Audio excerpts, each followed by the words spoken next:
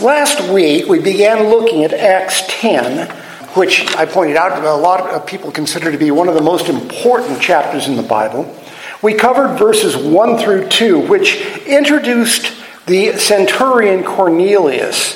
The entire chapter 10 of Acts covers the ministry of Peter to the Gentiles in Cornelius' household in the Roman capital of Caesarea. Now, we're going to be looking at the next 14 verses today, but don't think we're going to cover them all. I'm actually, once again, going to work a little bit backwards through this passage, but we're going to go ahead and read those 14 verses with that in mind. Last week we read, at Caesarea there was a man named Cornelius, a centurion of what was known as the Italian cohort, a devout man who feared God with all his household, gave alms generously to the people, and prayed continually to God. Continuing on in verses 3 through 16, we are told, about the 9th hour of the day, he saw clearly in a vision an angel of God come in and say to him, Cornelius. And he stared at him in terror and said, What is it, Lord?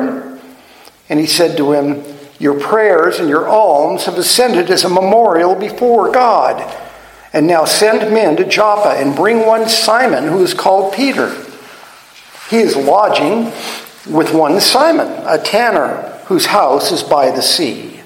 When the angel who spoke to him had departed, he called 2 of his servants and a devout soldier from among those who attended him, and having related everything to them, he sent them to Joppa. The next day, as they were on their journey and approaching the city, Peter went up on the housetop about the 6th hour to pray. And he became hungry and wanted something to eat.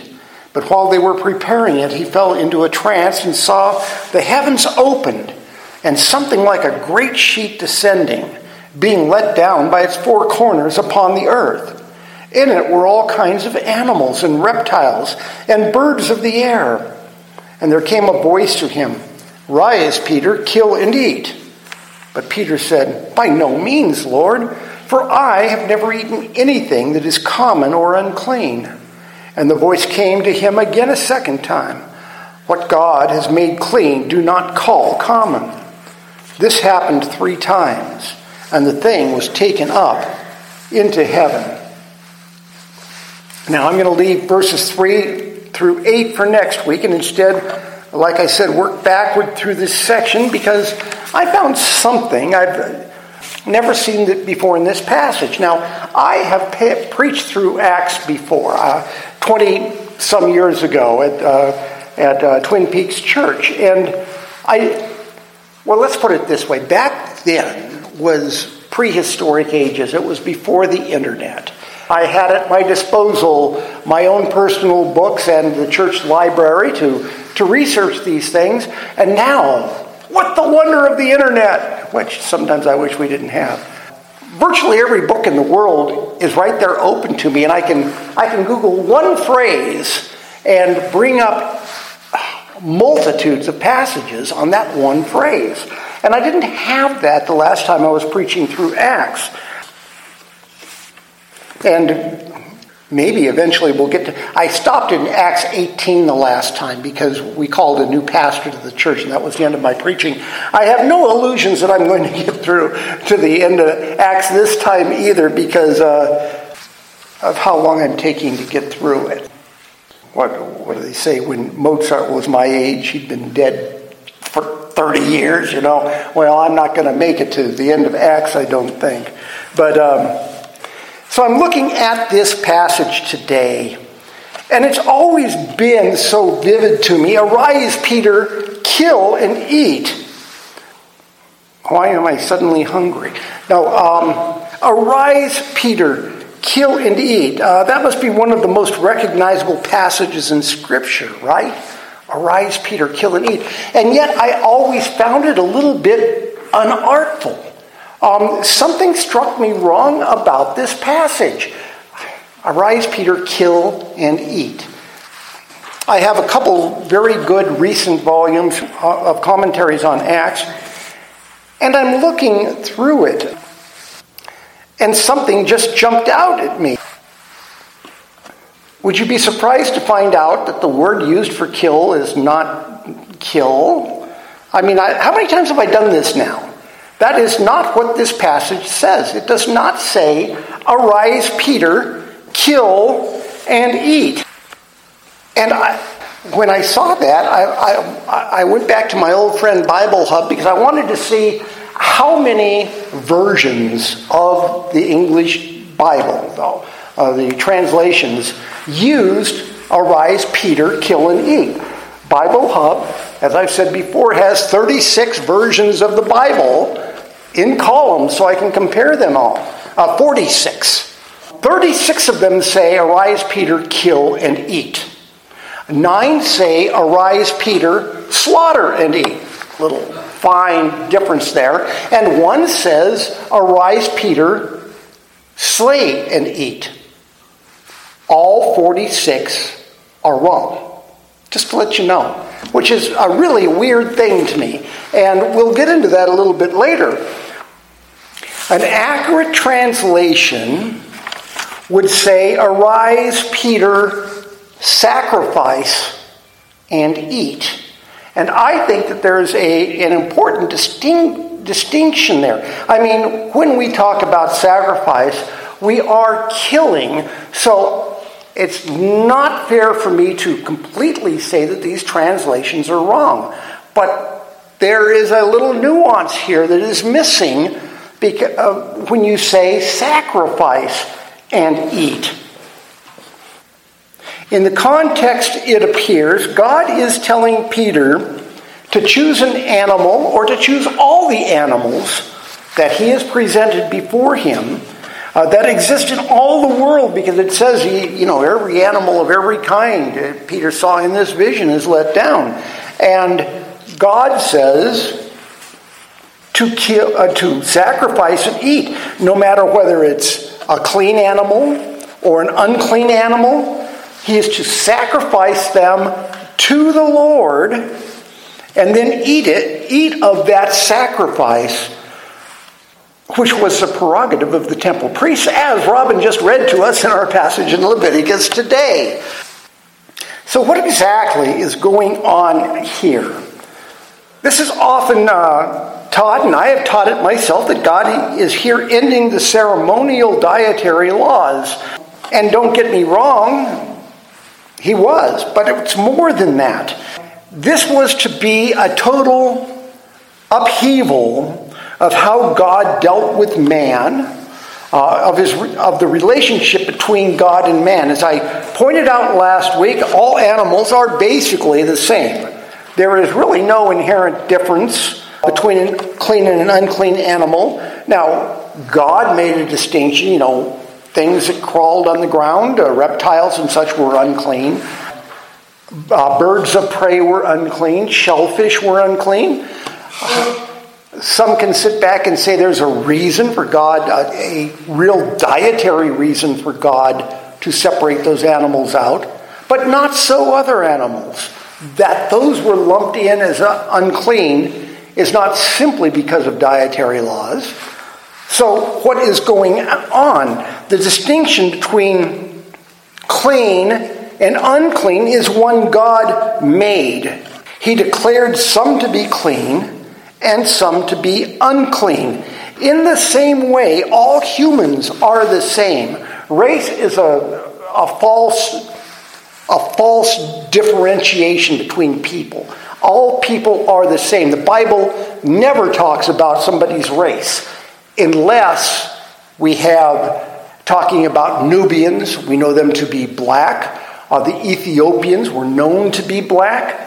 But that's the only way in which the Bible ever deals with race. Nobody of any race is considered less intelligent, less of a person, less of anything. All people are treated the same. The distinction God made was that he chose one people to be his own people. In the same way he chose some animals to be clean. And if you put them together, he chose the people The people he chose to be his people were the people he directed to only eat what he deemed a clean animal.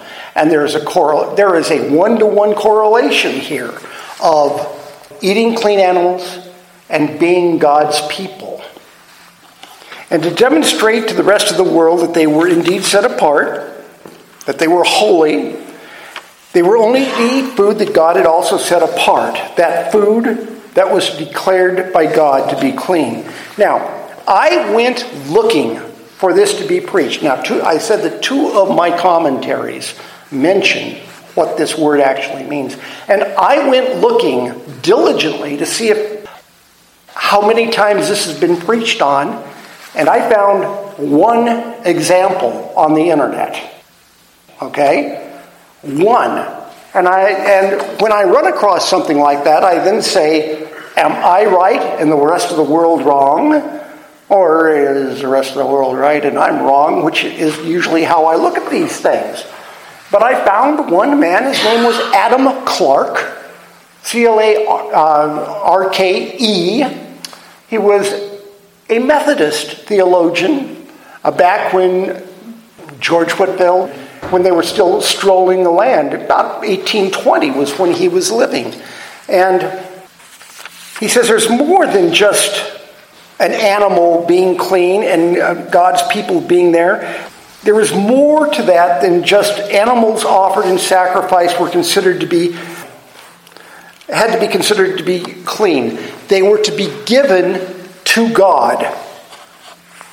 When God received the sacrifice, the flesh was given to those who offered the sacrifice, that they might feed on it. And we read that in Leviticus today. Every sacrifice had the nature of a covenant. Every time you offered a sacrifice to God, you were renewing a covenant with Him. And the covenant it's like a contract, right? When we do a contract, when you buy a house, when you do anything, the buyer signs the contract, the seller signs the contract. And you do it in 47 different places. When you offered God a sacrifice, the priests were to eat of it. That was man accepting the covenant details. And also, it was believed that God was spiritually there and eating of that sacrifice also to sign the second part. The covenant was not binding until the flesh of the sacrifice was eaten.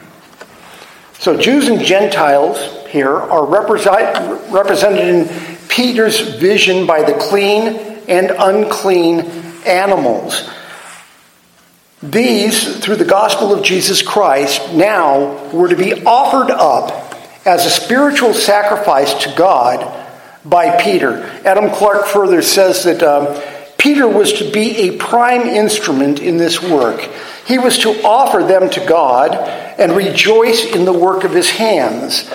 The spirit of the heavenly direction seems to be this.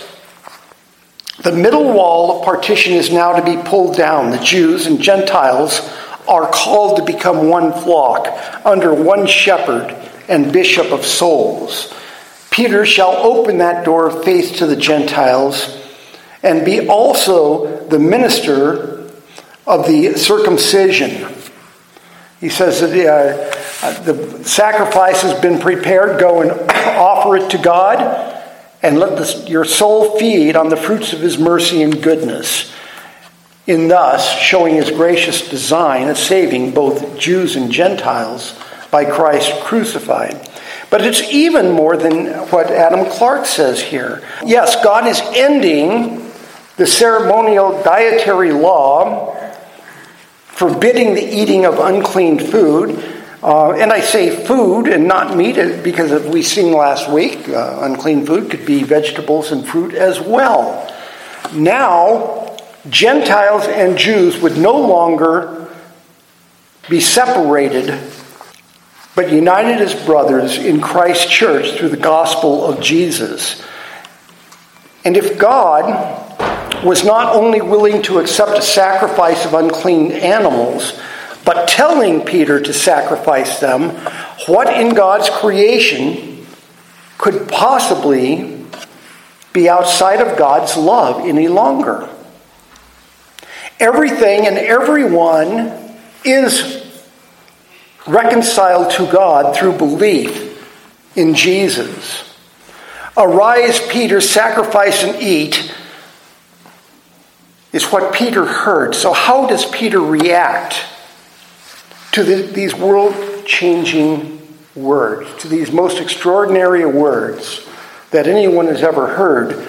And Peter says in verse 13, "By no means, Lord, for I have never eaten anything that is common or unclean." And don't you just love Peter? You know, it's said of the Republican Party, and I'm a Republican, but it's true, that the Republican Party never misses a chance to miss a chance, okay?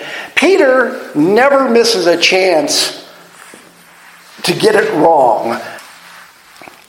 And that's what I love about him. God speaks to him in a vision, and the first words out of Peter's mouth is, "By no means, Lord." Or in other words, no, just no. Now this is a rather strident statement from Peter. He says, "I have never eaten anything that is common or unclean." And commentators, and most of the commentators I read, pointed out that Galileans, I've mentioned before that Galileans were separated from Judea, the center of religion, by Samaria, no less. They were in the north. They were the most Gentilized province of Israel. This is where Jesus grew up. Galileans were notoriously loose with aspects of Jewish law, especially the finer points of dietary laws, because they were surrounded by Gentiles.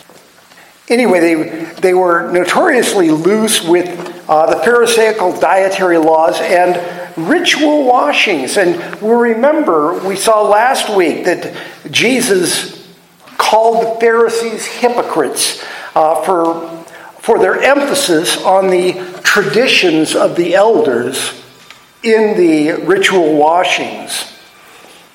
Had Peter kept dietary laws scrupulously?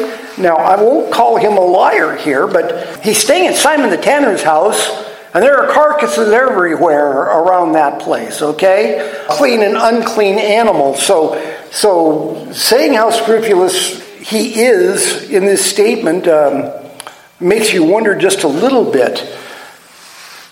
And a voice came to him a second time and says, "What is God has made clean, do not call common." We are left to assume that Peter reacted to God's voice the same way this time as he had the first. Verse 16 says, "This happened 3 times, and the thing was taken up at once to heaven." And, as I read this, I wonder, was Peter one of those, you probably met them, people who had to have everything explained to them, more than once. You don't just give them a direction and have them go off. It drives you nuts like on a construction site when you have to continually tell somebody what they should be doing. In Matthew 26, 30 through 35 and 69 through 75, it says, and this is Jesus, "And when they had sung a hymn, they went out to the Mount of Olives. Then Jesus said to them, 'You will all fall away because of me this night, for it is written, I will strike the shepherd, and the sheep of the flock will be scattered. But after I'm raised up, I will go before you to Galilee.' Peter answered him, 'Though they all fall away because of you, I will never fall away.'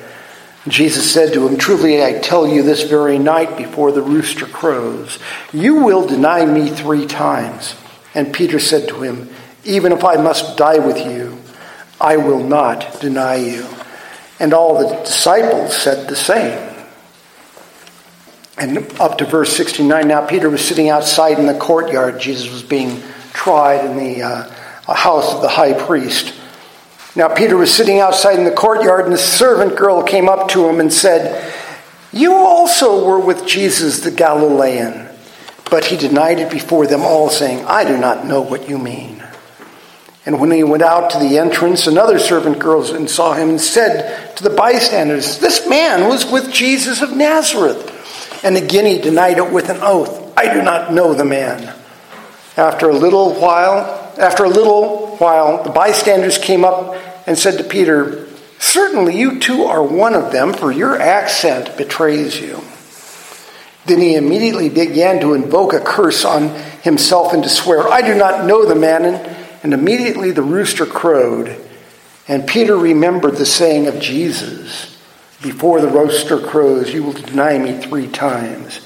And he went out and he wept bitterly. Now, I'd like to think that I'd catch the drift after, the rooster crowed, or before the rooster crowed the first time, that perhaps, I would be aware enough to realize that I denied Jesus, but no. I think that Peter is emblematic of all of us. I think that is why these things are recorded. So, this is normally the part of my sermon where I explain why the translators used a certain English word over another to best transmit the meaning of the Greek text. Okay? I really like doing that. In this case today, I can't. I have no idea, no reason why they're using the wrong word in every English translation. Every single translation, 46 in all, use either kill, slay, or slaughter. And it's not like this goes without notice. As I pointed out 200 years ago, Adam Clarke wrote, sacrifice and eat. Though this verb is sometimes used to signify the slaying of animals for food, yet as the proper notion is to slay for the purpose of sacrifice, it appears to me to be better to preserve that meaning here. Okay? 200 years ago, they saw this as well. I agree totally with Adam Clarke. So why is this rendered kill and eat? Like I said, this always seemed to me a little bit of a crude translation, a inartful way of putting something. Why has every translator shied away from the description of what God was ordering Peter to do? To sacrifice an unclean animal to him.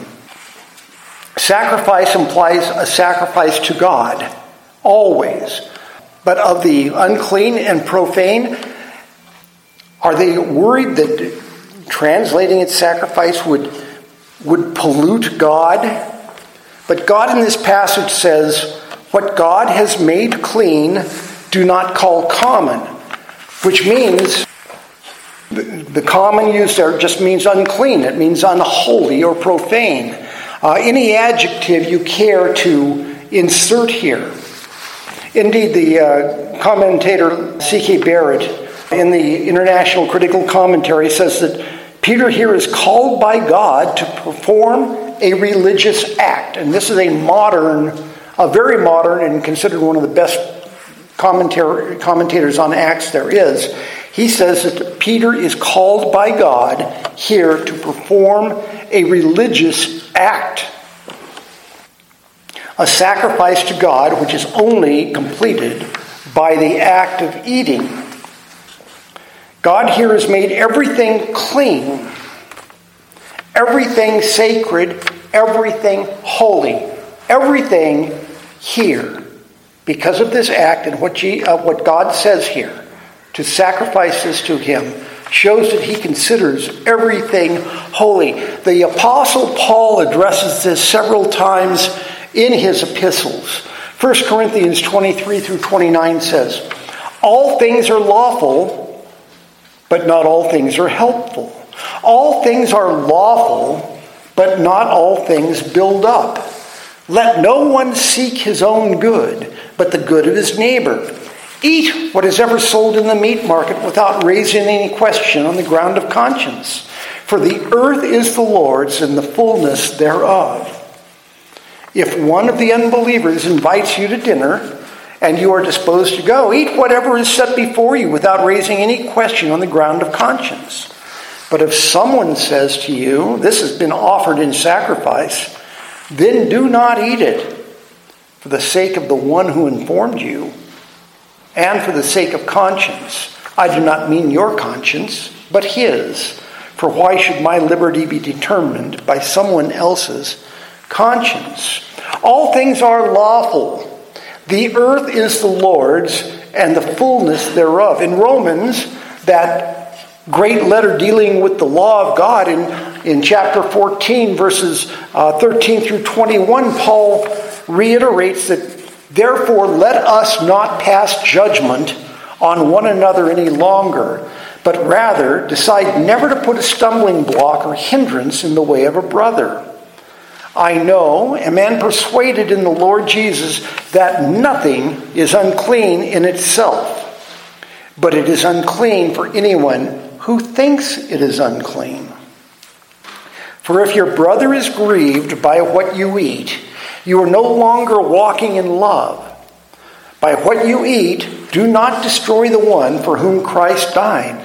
So do not let what you regard as good be spoken of as evil, for the kingdom of God is not a matter of eating and drinking, but of righteousness and peace and joy in the Holy Spirit.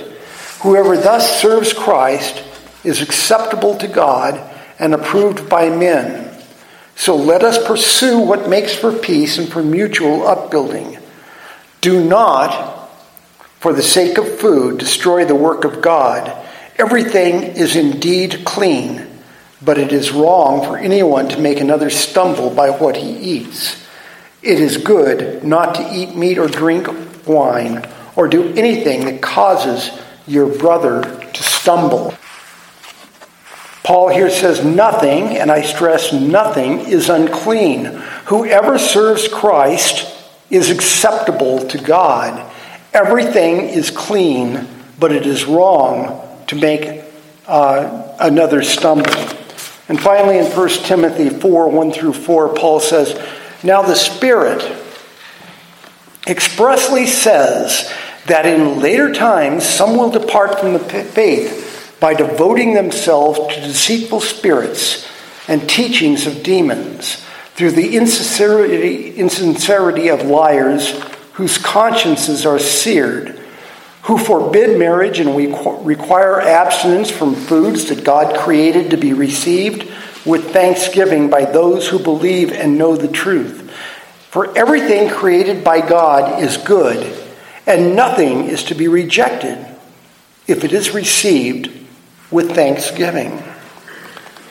Everything created by God is good, and Paul means everything. Nature, animals, vegetables, fruit, men. If God has made them clean, he says they are not just clean, they're spotless. And if you believe in Jesus, if you have been adopted into God's family, you are clean indeed, whiter than snow. And there is no better way to put this on what God is telling Peter here. He is sending Peter to the Gentile world. He is sending him to eat and dine with people considered sinners that will soon be part of God's family. They are not unclean any longer. The foods they eat are not unclean any longer.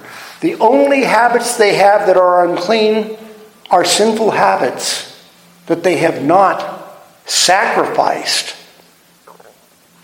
on the altar of their lives to Christ, because basically this is what it's talking about. All of the world is clean. All of who we are is to be held for Jesus Christ as a sacrifice for us to Him. And that is the best way that I can find to explain what Jesus is doing here. And once again, I'll just say, And why 46 translations don't use the word sacrifice is beyond me when it's the word used. Do they just not want to deal with really God saying that you can sacrifice unclean items to him? I don't know. But you can. And he tells Peter to do it. Let's close in prayer.